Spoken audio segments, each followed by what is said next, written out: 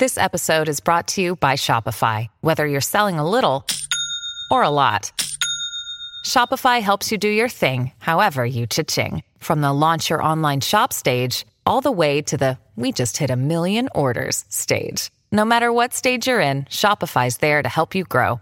Sign up for a $1 per month trial period at shopify.com/special offer, all lowercase.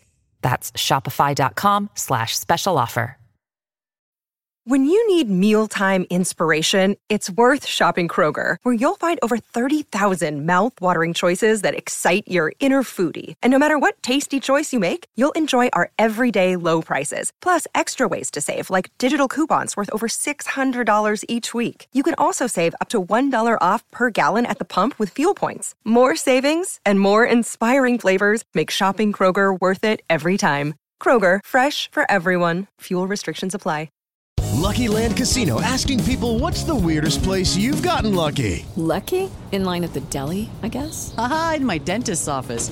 More than once, actually. Do I have to say? Yes, you do. In the car before my kids' PTA meeting. Really? Yes. Excuse me, what's the weirdest place you've gotten lucky? I never win and tell. Well, there you have it. You can get lucky anywhere, playing at LuckyLandSlots.com. Play for free right now. Are you feeling lucky? No purchase necessary. Void where prohibited by law. 18 plus. Terms and conditions apply. See website for details. It's never been easier to communicate with people, but it's never been harder to know which platform you're supposed to communicate on. Here's a simpler solution. With call, meet, and message all in one app, RingCentral makes communication easy. With all that connectivity in the palm of your hand, you can work from anywhere with anyone at any time and never miss a beat. Because when it comes to communication, simple is better. Learn more at ringcentral.com. RingCentral. Simpler communications. Hey MD Nation, this is your host Dan Mader, and I want to let you know that today's episode is brought to you by Restaurant.com. With Restaurant.com, you can save at thousands of restaurants across the country with just a few clicks. Their dining deals range from $5 to $100, never expire, and cost you a fraction of the face value. Dinner has never been easier with Restaurant.com. Used for dine-in, takeout, or delivery. Restaurant.com is offering our listeners 50% off of their next purchase. Just go to www.restaurant.com/podcast. Again, that's www.restaurant.com/podcast for 50% off your next purchase. Restaurant.com, the best deal for every meal. And now for the show. You're listening to the Worldwide Sports Radio Network. This is the MD's Fantasy Football Show with Dan Mader, giving you the X's and O's of all things fantasy on the Worldwide Sports Radio Network. Welcome back, MD Nation. As always, I'm your host, Dan Mader. We're back with the MD's Fantasy Football Show, and we are talking about the Sunday night recap, the Monday night recap, and of course, the all-important waiver wire report as we move on into Week 5 now. Can't believe we're already at Week 5. We're already almost at the halfway point of fantasy football of the NFL. A little bit of a rocky start, especially this week to get here, but we've gotten here so far.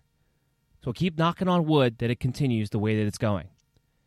Now, I should first start off the show saying I know there's 2 Monday night games. And we're going to be previewing, or recapping, I should say, the Chiefs and Patriots game. I live on the East Coast. I have to go to sleep at some point. I like doing these shows Monday night, so that way they're available for you guys first thing Tuesday morning. So the Packers-Atlanta game is going on as we speak, as recording this on Monday night. So I wanted to lead off with that because we're not going to recap that game. If anything significant were to happen as far as injuries go, as far as, needing to make an extra additional waiver claim because of an injury, make sure you're following us at BellyUpMDFF Show on Twitter, and we'll keep you up to date on all those things. The good news is with the Green Bay Packers and the Atlanta Falcons game, we kind of know where we stand on fantasy value-wise, right? We know Julio's a wide receiver 1. We know Adams is going to get rested up. He'll probably be 100% in Week 6 coming out of the bye. I think that was a big reason why the Packers wound up not playing him, was because they know they could get him pretty much 100% coming into Week 6. We know Aaron Jones is a stud. We know Aaron Rodgers is a stud.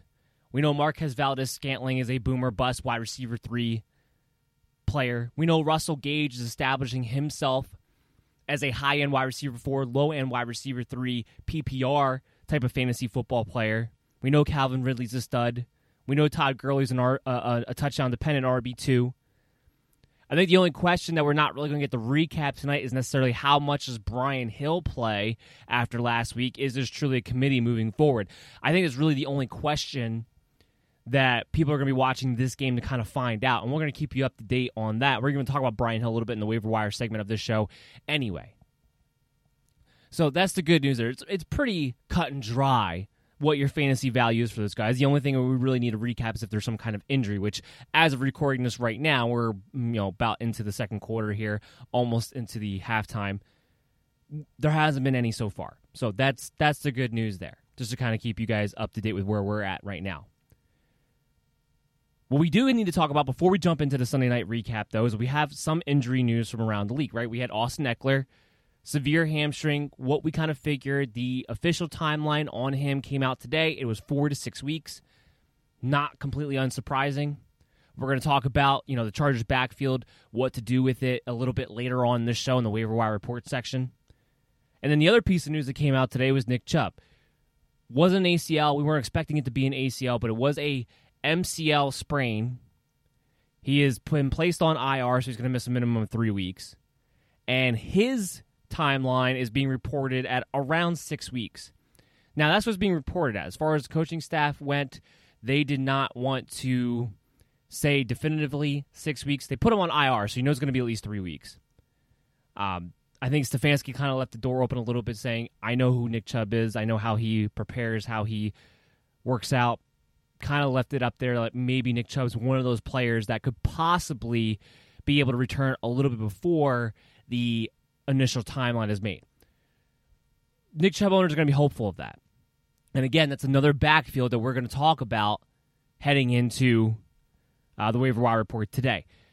On some good news, Kenyon Drake, he only got the wind knocked out of him. There were some question marks. Did he really get banged up at the end of that game? No, he's going to be fine. He's going to be good to go. He was already at the team facility today working out. He's going to be just fine. Chris Carson's going to be just fine. So outside of Austin Eckler and Nick Chubb, there aren't too many other injuries to really worry about as far as long-term goes from yesterday. So considering how the last 2 weeks went, kind of mild. Now, Austin Eckler, Nick Chubb, those are two huge names. They're going to miss a significant amount of time and really going to affect your fantasy leagues and what you need to do. So make sure you're sticking with us because we're going to help you get through that. But all things considered, over the past 2 weeks, relatively small in the number of fantasy-relevant players who went down due to injury this past week. I think we can all agree with that. So now we recapped you on that injury news that came out earlier today. We can talk about the Sunday night game. We can talk about the Eagles. We can talk about the 49ers. We'll start on the 49ers side of the ball. They wound up losing this game. I don't know why they were 7-point favorites. On the DC's DFS show, I picked the Eagles as my upset pick of the week. Now, I wish I would have said outright, and I was feeling outright, but because I got burned on picking the Giants to an outright against the 49ers last week because it was their B squad, I wasn't going to take the same chance this week. So while I recognize that I still wanted to go the Eagles as my upset pick over the 49ers, I took the points. I went +7. They wound up winning this game outright.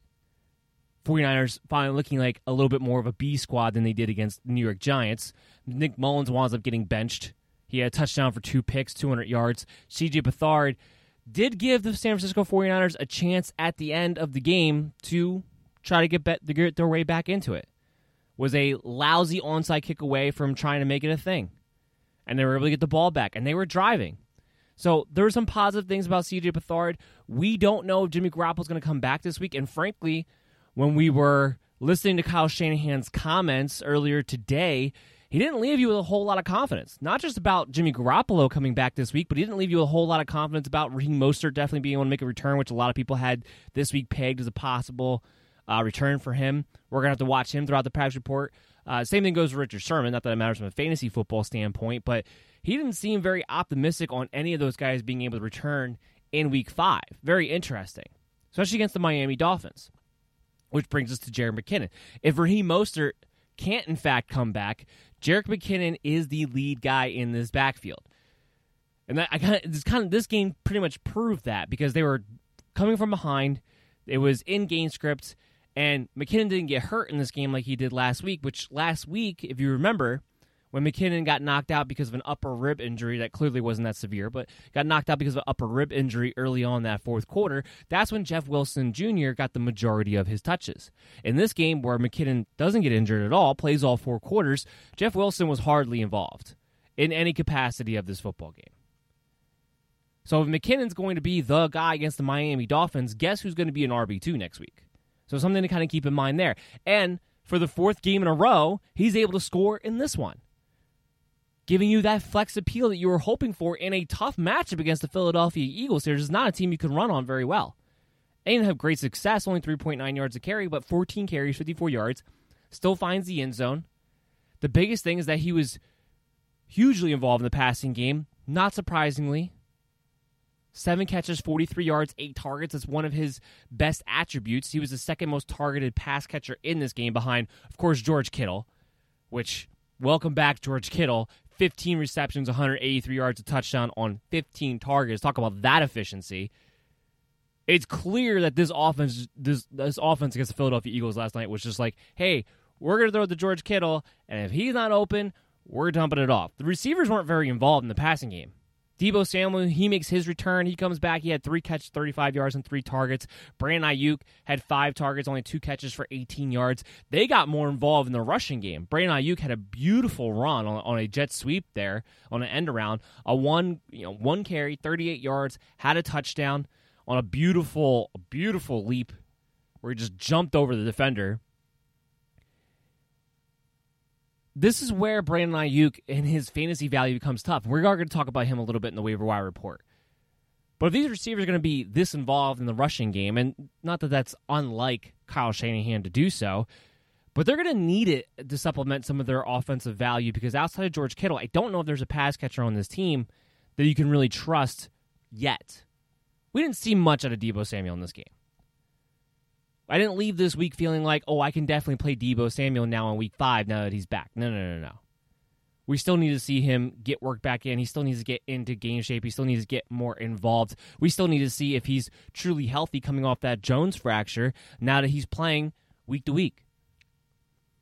So he didn't leave this week feeling like you could definitely play Deebo Samuel here. But it also didn't take away from what Brandon Ayuk was necessarily going to do either. That was George Kittle. So it remains to be seen when it comes to the 49ers passing attack. Plus, you have to take into consideration, you're really not going to know anything until Jimmy Garoppolo comes back. Who's going to be his guy? Who's he going to lean on when it comes to the wide receivers?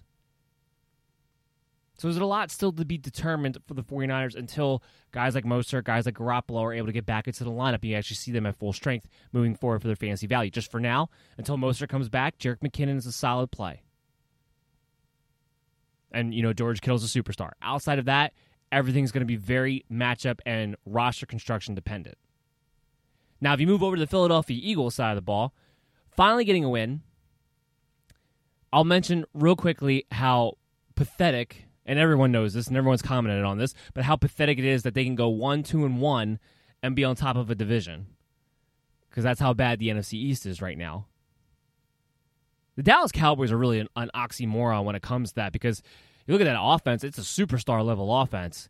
That's just how bad their defense is. It's ridiculous. Something's going to have to get corrected there at some point. I still believe it's going to be Dallas who winds up winning this division this year.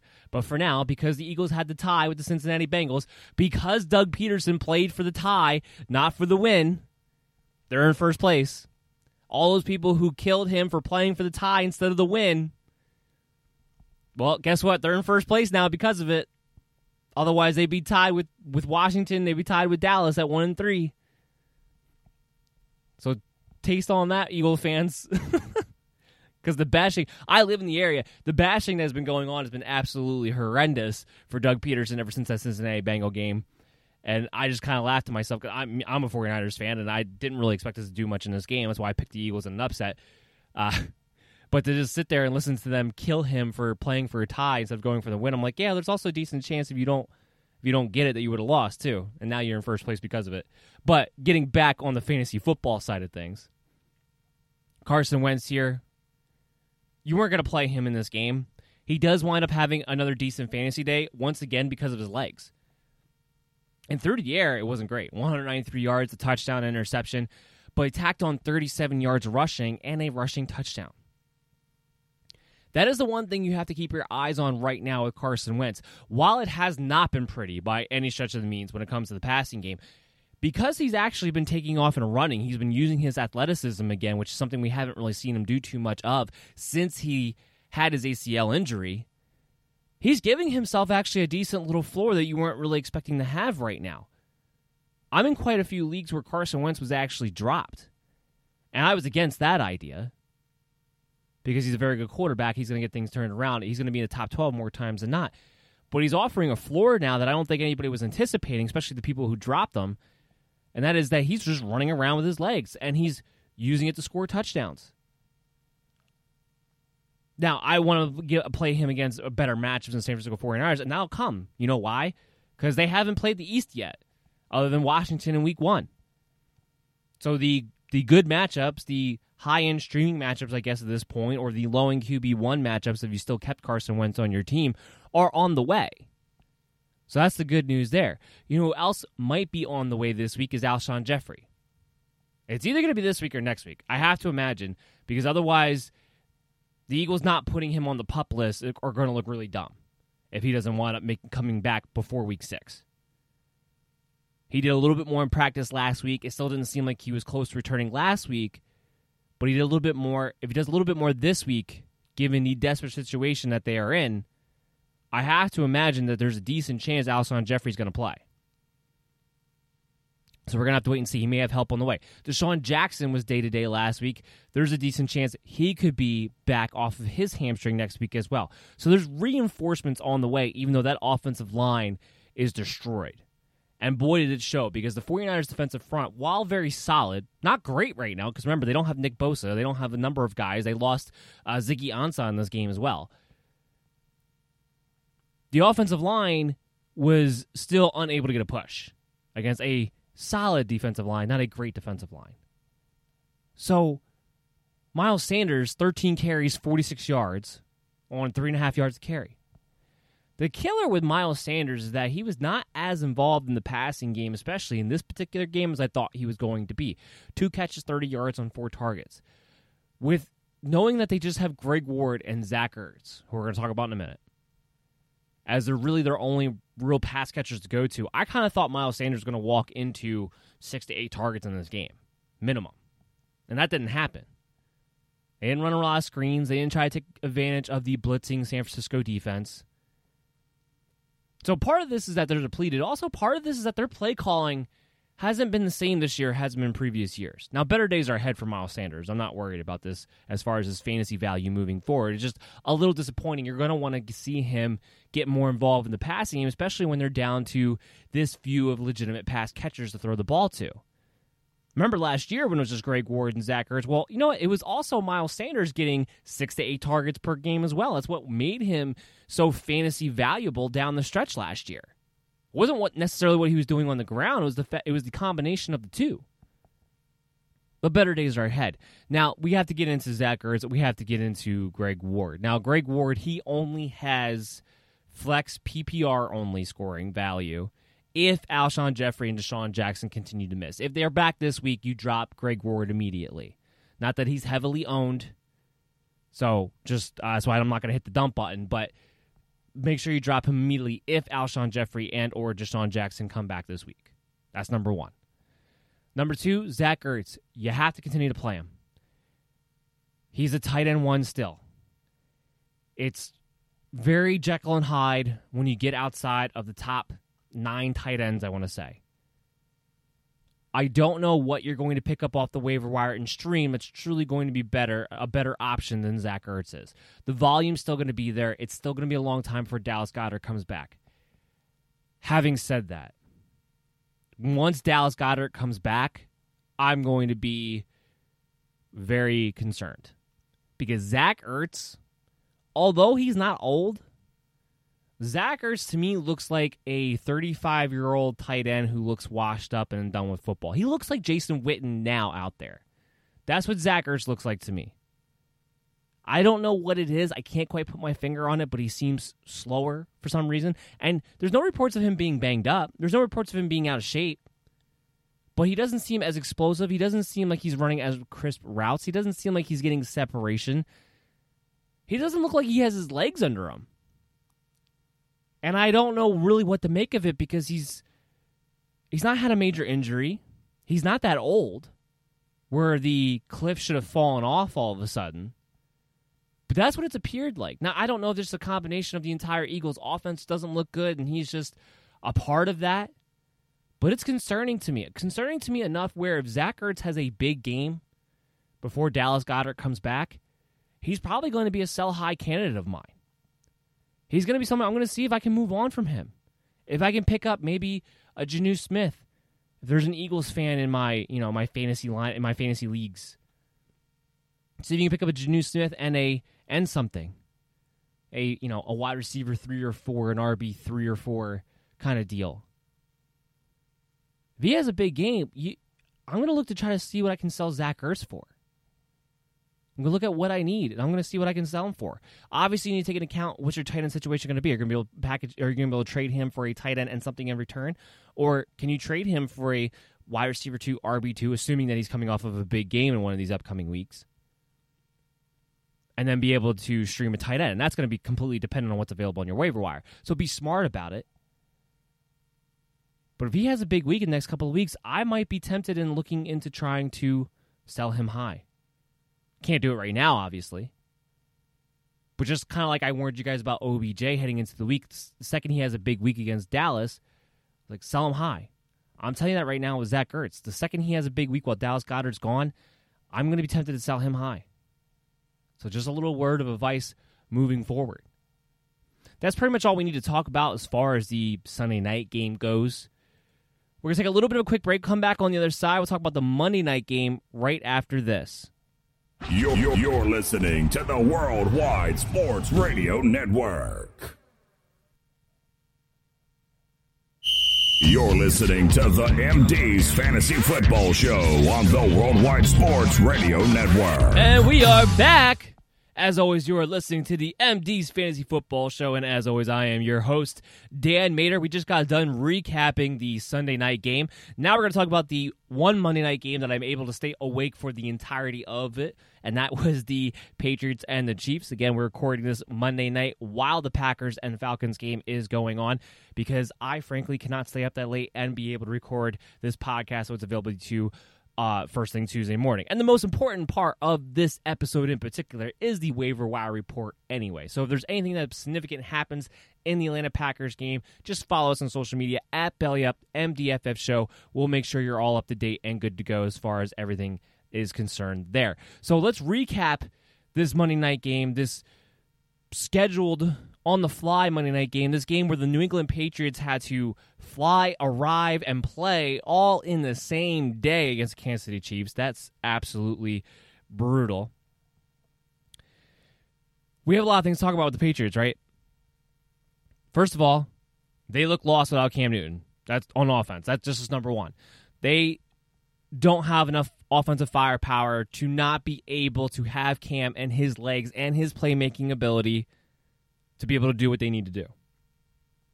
Brian Hoyer didn't play well. 15 of 24, 130 yards, had an interception. Jarrett Stidham did okay. He came in, he threw a touchdown, got him back in the game for half a second, threw one interception.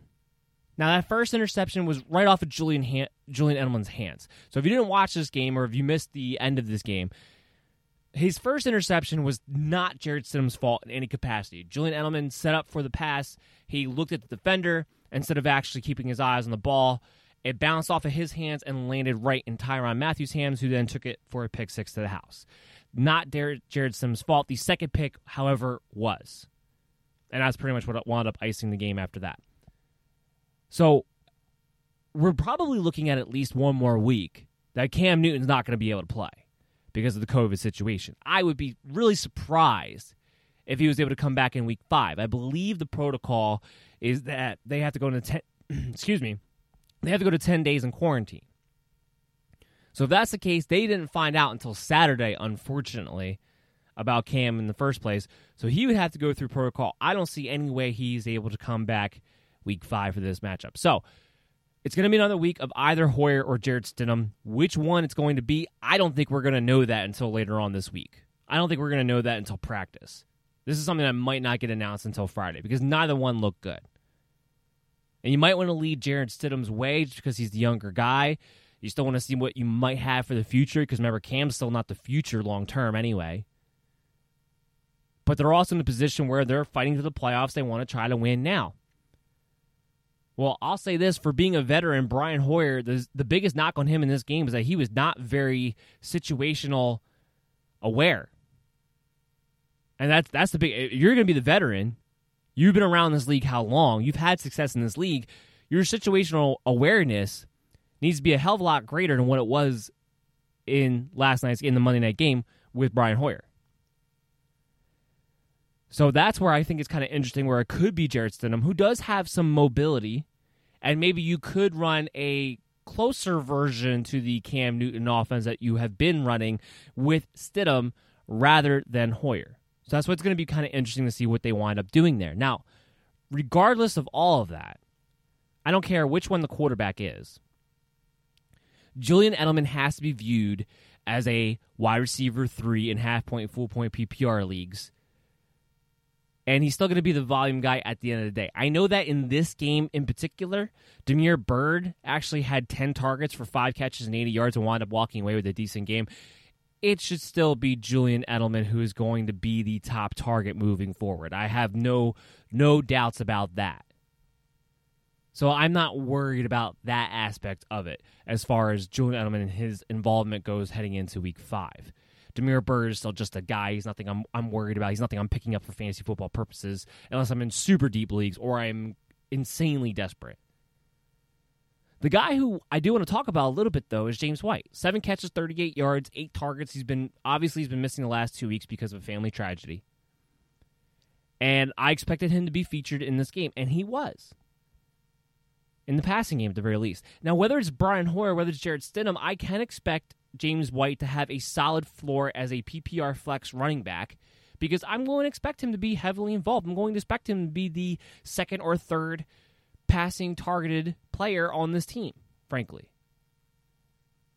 So he's somebody who might have a little bit of value for you in a week that we have our first buys with the Packers and the Detroit Lions. Something to kind of keep your eye on. Now, when Cam comes back, I still don't know what James White's value truly is. But Hoyer and Stidham are guys who have a history of being able to dump the ball, or wanting to dump the ball, I should say, down to the running back. So something to kind of keep note of, that he was clearly the third down back, clearly the passing down back. Now, as far as the backfield itself, Damien Harris time. I tweeted about this before the game, and it was when they put Sony Michel on the IR, where he's going to be out for at least 3 weeks with a thigh issue. And Damien Harris was going to be activated, and they expected Damien Harris to have a good amount of carries, and they mentioned that before the game ever even started. I tweeted out that this could be the era of Damien Harris starting tonight. And I didn't see anything tonight to make me waver off of that in any kind of capacity. 17 carries for 100 yards. Physically, he looks way better than Sony Michel. Just from a physical standpoint. Because he was bottled up actually pretty well in the first half.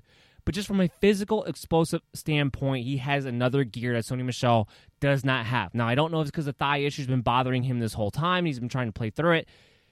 But he looks better than Sony Michel just from a physical standpoint. And then had a good game on top of it in this one. And they're going to need to lean on that running game. I think what was interesting, and it was part of the game plan against the Kansas City Chiefs, I guess, Rex Burke had 11 carries for 45 yards in this game. So they had a lot of carries to go around. But Damien Harris, I think, is somebody you actually can value as an RB3 starting tomorrow and could have potential for more than that down the road. Now, he has the ability to catch the ball. I still don't know how involved he's going to be in that aspect of the game because they're going to want James White to continue in that role, and James White is going to have that role carved out for him. So I don't know how often Damien Harris is going to be in position to be able to get a ton of reception. So it's going to have to come on the ground. But he's definitely better than Rex Burkhead. He looks way more explosive than Sony Michel.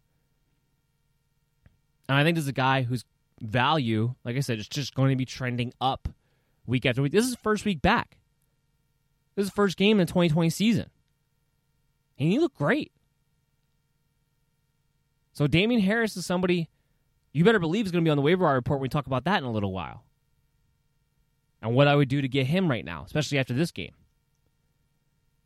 Rex Burkhead, you can go ahead and you can drop him. He was a nice little run. I know some people had to play him this week in the flex because of certain circumstances. I get it.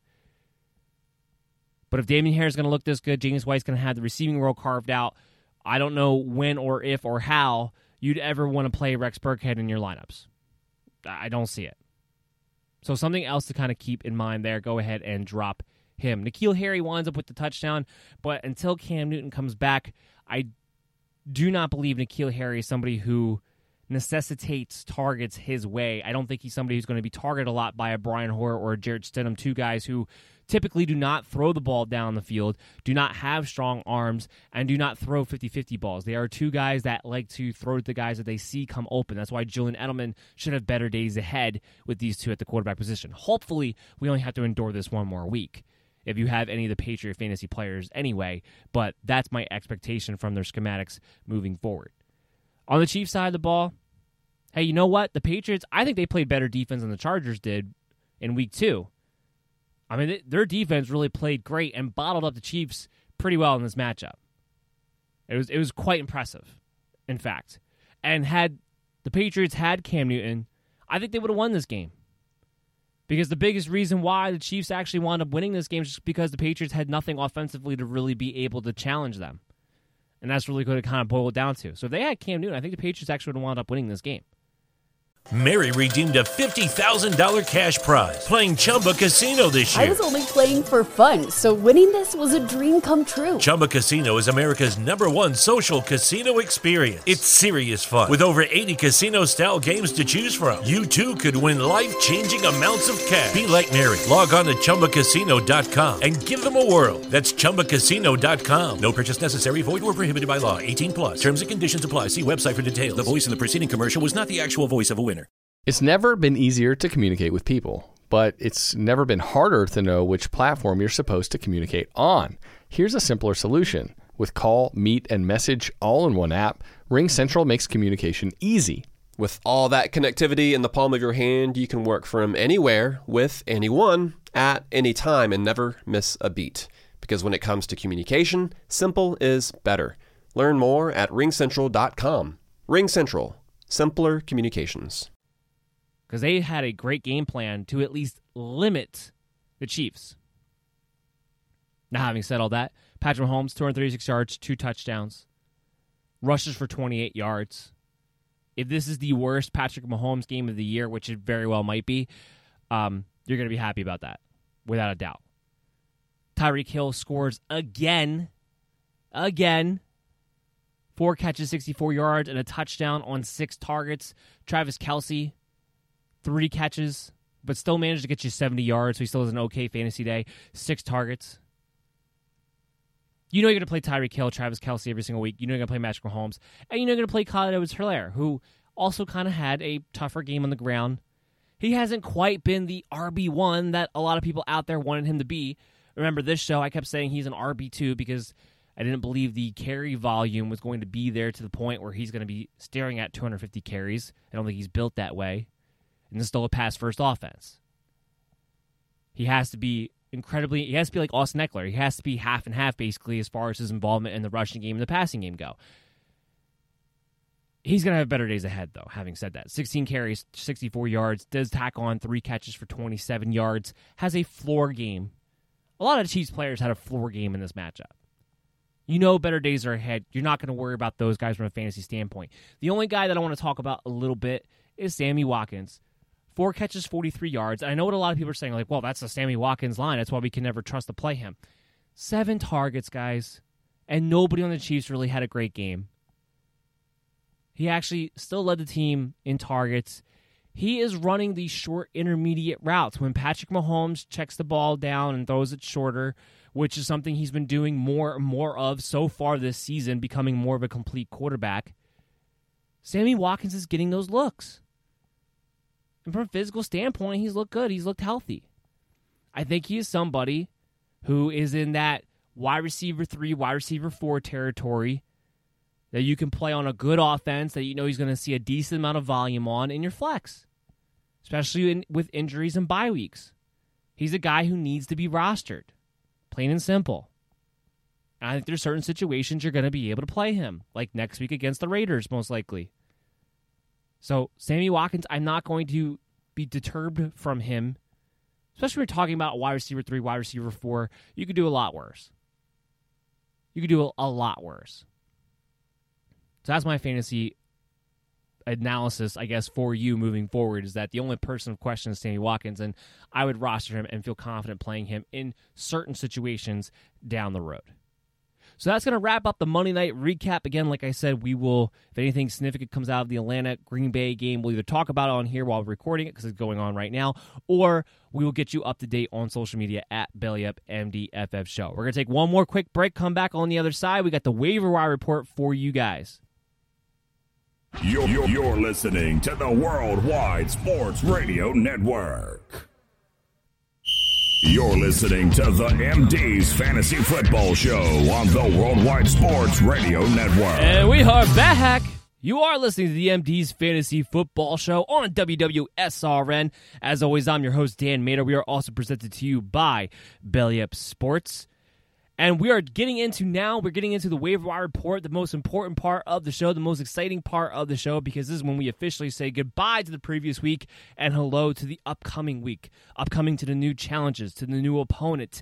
We have 2 teams officially on bye this week, not scheduled on bye on the fly, but actually were predeterminedly scheduled on a week 5 bye, and that's the Green Bay Packers and the Detroit Lions. So you're going to have those players you have to worry about and replace in your lineups, along with some of your injuries, and along with guys that have just flat out underperformed to this point, which is why the waiver wire report is so important. Now we've said goodbye to the first quarter of the season. We're now in a situation where we are about to enter prime time playoff race for your fantasy football leagues. We're about a couple more weeks away before it is all hands on deck, mad dash to the playoffs in your leagues. And if you're sitting 1-3 or you're sitting 0-4 right now, you're going to have to make some moves. This is the time. You played the first quarter of the season. You got to see how your team stacks up. You got to see where your weaknesses are. You got to see how things play out. If you're sitting at 0-4, 1-3, unlike the previous 4 weeks, now it's time to hit a little bit of the red alert button. I'm not full on panic. I'm never full on panicked unless I am 0-5. If I'm 0-5, then I'm full on panic. Then I am sending out everybody I possibly can, because in my experience, most teams that make the playoffs have to at least be 7-6, but generally speaking, if you can make 8-5 on your record, then you can make the postseason. If you're 0-5, then all of a sudden you're in a position where you got to win 8 straight. That's when I'm just shipping off everybody I can and trying to change up a whole new team mid-season. So that's why if you're 0-4, 1-3, you're kind of on that cusp mark of having hit the full panic button.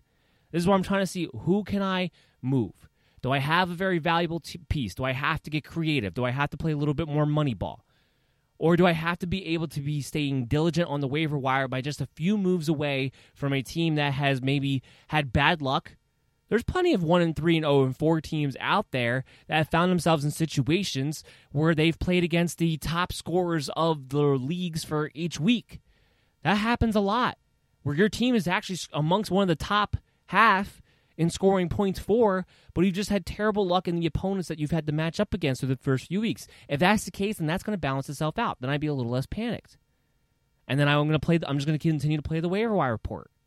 If you've been about midway of the pack and you haven't had the most points scored against you, then I'm going to be looking for players that I can move on from and pick up and try to get better moving forward, or possible trades out there. So that's just my fantasy advice to you guys in a general aspect as we head into our Week 5 matchups. And remember, we'll be there with you every step of the way. If you have any questions, make sure you contact us on social media at BellyUpMDFF Show. Keep in mind, this week, I'll mention this now and I'll mention this again at the very end, we will not be there on Friday. Normally speaking, we have our Thursday and Friday show from 12 o'clock to 1:30 on the Worldwide Sports Radio Network at WWSRN. We are only going to be live on Thursday because I'm going away for the weekend with my wife. So we're going to be doing the entire Week 5 preview matchup on Thursday. So we're going to encapsulate all the way from the Thursday night game to the Monday night game Obviously, we won't be as up to date on the injury report in that episode, but just because I won't be able to record the show doesn't mean I'm not still going to be available to you on social media. Those player news update notifications will still be coming out, and you will still be able to contact me, and I will still help you with your teams, your lineups, whatever your questions may be. So just get that out there now and make sure you guys are aware. Now that we've done that, remember, waiver wire report, when we talk about this, we take all of the major platforms, ESPN, CBS, NFL, Yahoo, we average them all out, and we take the players that are less than 50% owned. And then we put them out there for you in hopes that no matter what platform that you're playing on, the odds are you're going to find at least a few players on here that are going to be available on your waiver wire and be useful to you. Remember, we don't put this in any particular order. So let's just start off with the names that I started off with the top. And that first name is Justin Jackson. He is on average 8% owned, so he should be widely available in a lot of your leagues. Now, Justin Jackson does not have standard value to me. So if you're in a standard scoring format, you can go ahead and pass on this. I wouldn't even bother. But if you're in half point and your full point PPR, it is my belief, especially what we saw on Sunday, that Justin Jackson not only will be involved in this backfield, because I don't believe they're going to turn it over to Joshua Kelly and make him the bell cow back. It is my belief that Justin Jackson will be more involved on the passing side of things. That is where more of his skill set is, especially more so than Joshua Kelly. Joshua Kelly's more of that thunder to Justin Jackson's lightning, and I do believe that he's going to be involved. So as the main pass catcher and on offense that right now still has Justin Herbert starting at quarterback, and as long as that is the case, the running back will be involved in the passing game to a decent amount.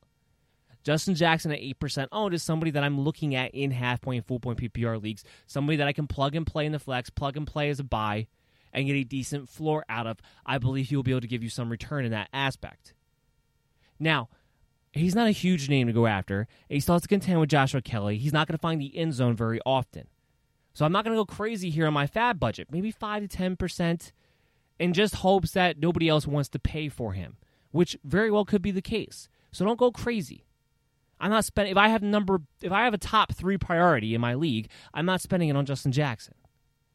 You might be able to get him after waivers even frankly clear, or at least he's going to be the third claimed player that I'm going after altogether. But he's somebody who is of note, who should be picked up, especially in those scoring formats, because of the role that I believe will be awaiting him heading into this game. Remember, Joshua Kelly had a bad fumble. They did like Justin Jackson quite a bit before he got hurt. Had he not gotten injured late in training camp right before the season started, we may not have seen Joshua Kelly come out in such force early on in the season. Keep that in mind. This was still a battle between the two until Justin Jackson got hurt just before the season started. So they do trust Justin Jackson to some degree here. So something to keep in mind.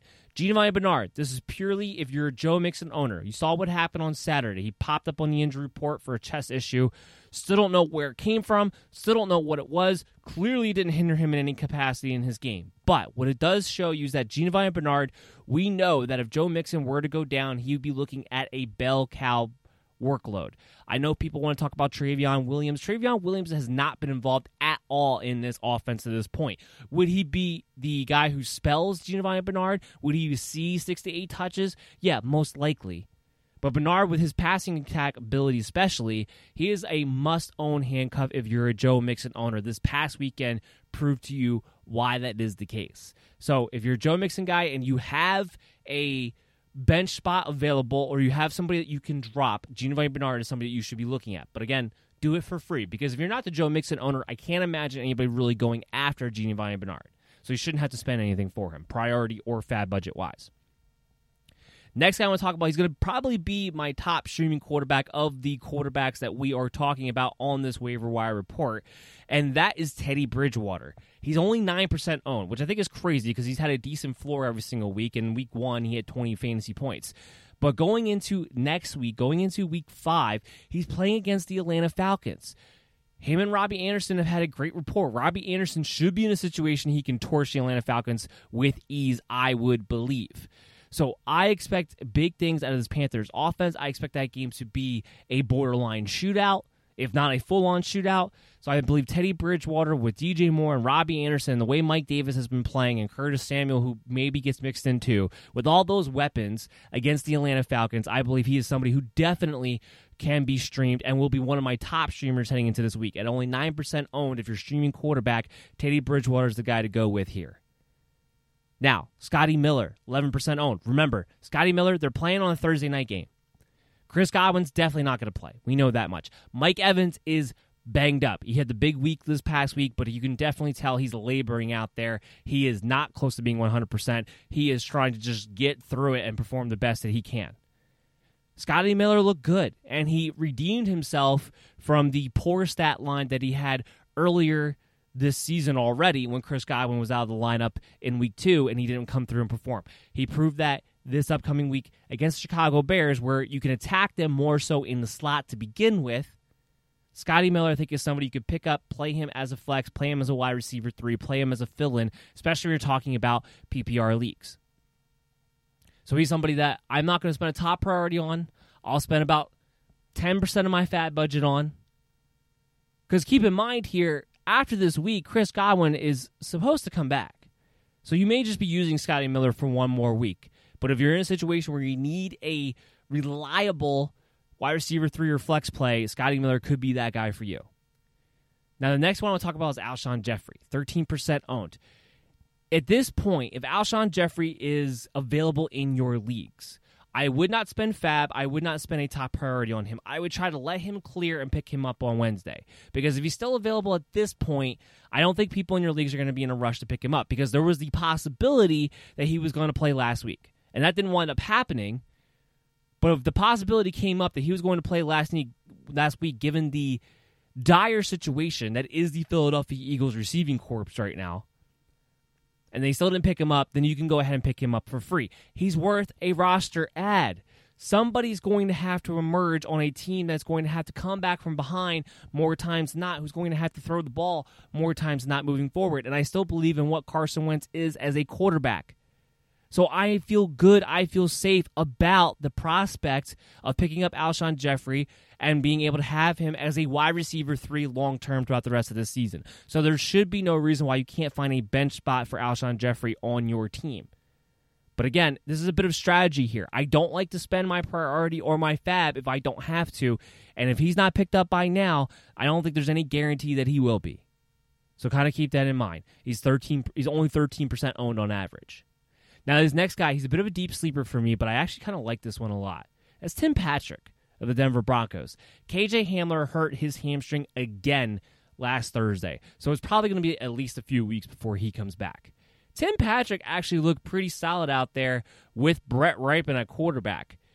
We know Courtland Sutton's gone for the year. Tim Patrick's a little bit more of a bigger body type of guy. He actually led the team in targets last week over Jerry Jeudy.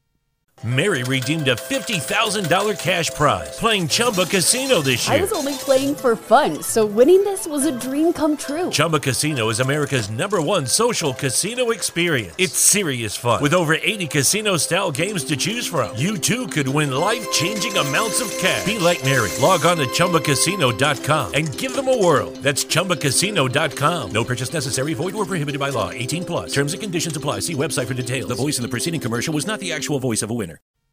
He's a dart throw wide receiver 4 play. But when you're talking about all these injuries that we've had, when we're talking about the bye weeks coming up, if he's going to see a solid amount of volume just out of necessity, because there's no KJ Hamler, there's no Courtland Sutton, somebody else besides Jerry Jeudy, who's a rookie wide receiver, is going to have to catch the ball. Tim Patrick has had stretches in the past. You can get him for free. No one's going to spend a fab budget. No one's going to spend a top priority on Tim Patrick. I believe you can get this guy, and he can be somebody that you might be able to actually plug into your lineups and get a solid floor out of in the right matchup. So, and he's only 1% owned, so he's got to be out there for everybody. He's somebody I would have on my radar. Next guy I want to talk about is actually playing right now in this game, Brian Hill. Now, this is more dependent on whether or not we feel like coming out of the Monday night game that this is more of a committee or not. But regardless, if you're a Todd Gurley owner, if you're looking for a running back to hopefully stash for the future, might have some value when you get ahead of the curb, Brian Hill is a guy who I have some interest in. Again, another guy that I'm not spending a priority on, I'm not spending fab budget on, but at 15% owned only, there's a chance being that Todd Gurley is no longer Todd Gurley. I don't think Brian Hill's ever going to outright just take over this job unless there's an injury to Todd Gurley. But this could become more and more of a committee, and if he continues to show that he's more explosive, he may be able to make those touches very, very even in a high-scoring offense. So that's why he has some value to me, some interest to me moving into the future. Not necessarily for this week, but just for a future stash play if you're looking along those lines. The next guy, this is going to be my number one waiver ad, and that's Damian Harris. He's also only 15% owned. Obviously, a lot of people, staying away from the Patriots' backfield. He's been on the IR. Rightfully so. He should be widely available. But now that we've seen him come out for 100 yards, now we've seen how good he looks from a physical standpoint, and he looks like he is the superior Patriot running back, it would not surprise me if they actually wind up establishing this being Harris and James White. Not necessarily Rex Burkhead so much, no more J.J. Taylor, and frankly, I'm not really that worried about Sony Michel coming back. If Damian Harris looks as good as he did last night, or tonight, as of recording this, I'm speaking to you on Tuesday, recording this Monday night, then I don't see a reason why they would go back and utilize Sony Michel to a significant degree. It wouldn't make any sense. That time has passed. He's had his chance. He's been inefficient, as the nice way to putting it, completely. Damian Harris, it's his time. I would suspect that he is going to be the guy moving forward, especially when it comes to the carries. So at 15% only owned, I think he's somebody who's going to have long-term value. I'm going to spend, therefore, 25 to 30% of my fab budget, and I'm going to spend my top priority on Damian Harris.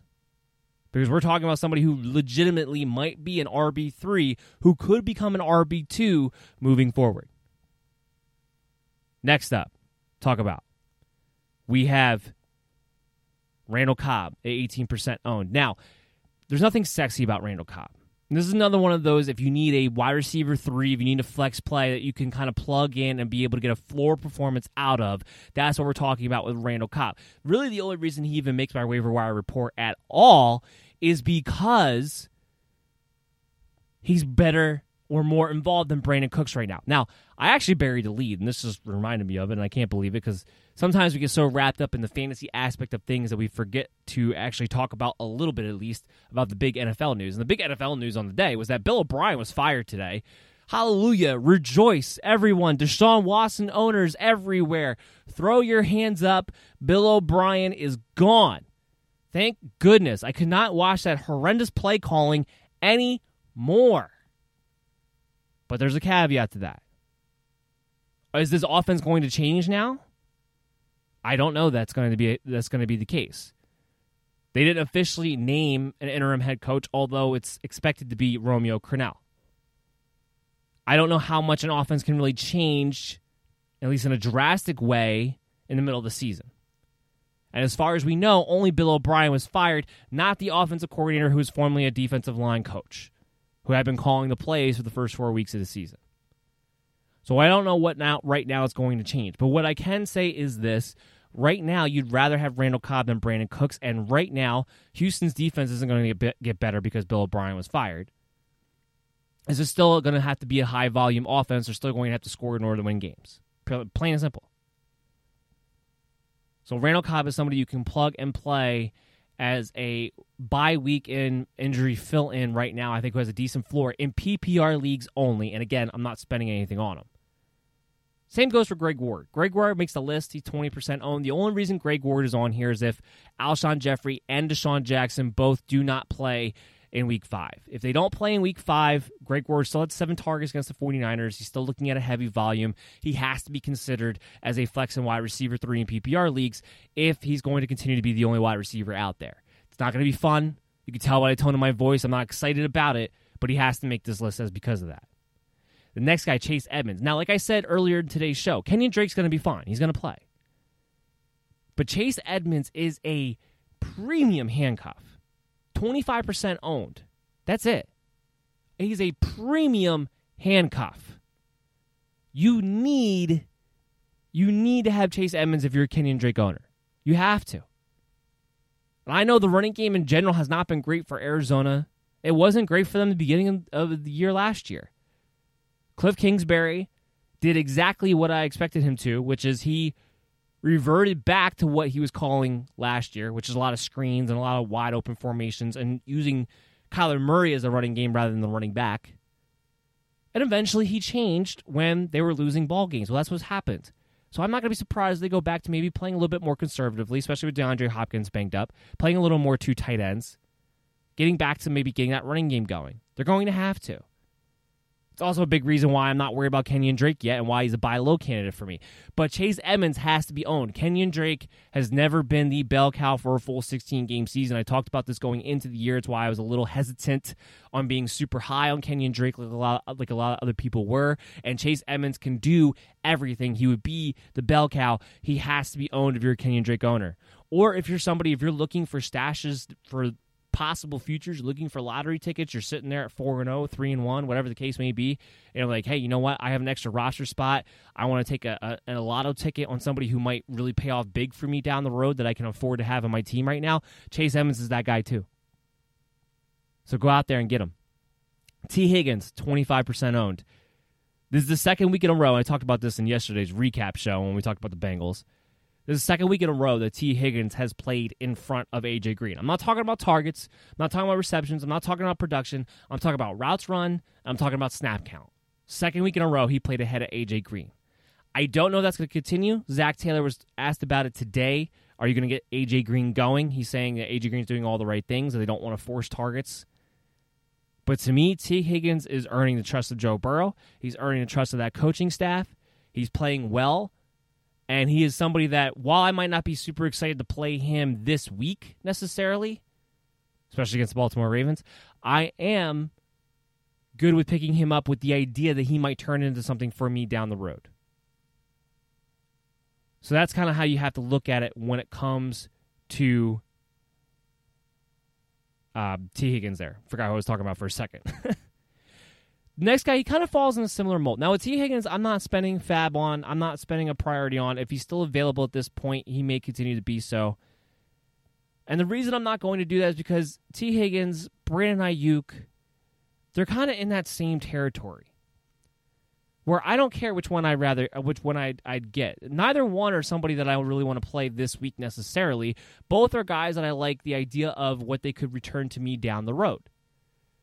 Brandon Ayuk, we see him. If he's going to be in this role where he gets to get these end arounds and kind of be involved in the game in multiple ways, then he's somebody who's going to give you wide receiver 3 play with upside. Like I said, this past week against the Philadelphia Eagles, we did not see enough out of Deebo Samuel to know exactly where he is at or what he is right now coming off that Jones fracture. So there's still a pathway where Brandon Ayuk could be the number 1 wide receiver for this team. Or having a similar rookie year to what Deebo Samuel did last year. And he's only 26% owned. The fact that he was able to get involved in this Philadelphia Eagles game where he was seeing Darius Slay most of the time, which is why he did nothing in the passing game, and still find a way to get involved in different ways, makes you feel like there's going to be a little bit of a floor when it comes to Brandon Ayuk. And it kind of gives you an insurance policy. So I'm not going to pay up for T. Higgins. I'm not going to pay up for Brandon Ayuk because I'm pretty sure I'm going to get one of them for free. Just a little strategy tip for you there. Next guy, Dalton Schultz. He didn't have like a huge week, but he was definitely involved, and he was definitely showing that what we saw this past week was more in the middle of what we had seen the previous 2 weeks of the high and the low. There's a role for the tight end in this offense, even with CeeDee Lamb and Michael Gallup and Ezekiel Elliott and Amari Cooper and Cedric Wilson, who all of a sudden is getting snap counts now. There's still a role for the tight end in this offense with Dak Prescott. Dalton Schultz is somebody who's going to fall into that top-end streaming territory of tight ends on a week-to-week basis, especially given the volume that the Cowboys are playing with right now in the passing game. Plain and simple. So he's 33% owned.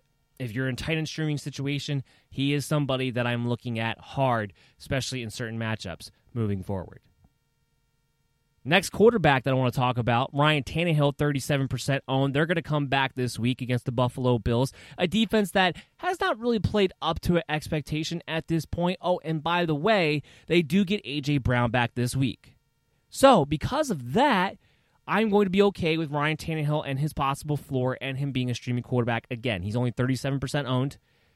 And he's just another guy you can add to your list for the streaming quarterbacks. My last quarterback for this week in the waiver wire report is Gardner Minshew at 46% owned. Has another great matchup upcoming this week. From an NFL perspective, he didn't play very well last week.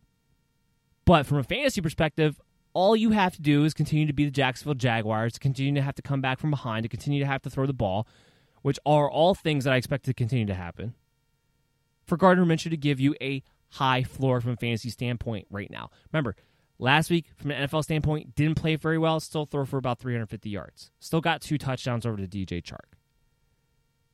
And I'm having trouble remembering who they're playing off the top of my head at the moment, but Gardner Minshew is somebody who's going to be a streaming quarterback for me this upcoming week. The last guy I want to talk about, I can't believe he's actually under 50% owned on average right now. It's probably more shocking to me than anything. That's Marquez Valdes-Scantling, coming in at 46% owned.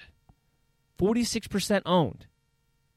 Marquez Valdes-Scantling is a guy that, with Devontae Adams being banged up the way he is, needs to be owned. First of all, Allen Lazard's gone, so he's automatically a wide receiver 3 with upside moving forward, regardless of whether Adams is on the field or not. But with Adams struggling with hamstring issues, and I know that they had the bye this week, which I think is a good thing, because if Scantling's available on your waiver wire, you might be able to get him for free because he's going on bye week this week.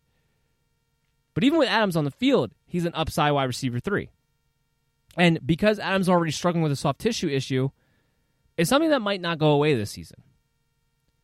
And before we wrap up the show, like I said, the Falcons-Green Bay game is going on as we're recording this. Julio Jones just got knocked out of the game because of a hamstring injury. So it sounds as though Julio Jones re-aggravated that hamstring issue that he sat out last week for, and he is out the rest of the game. So my immediate fantasy analysis to that is that he's probably going to miss the next couple of weeks now because of that.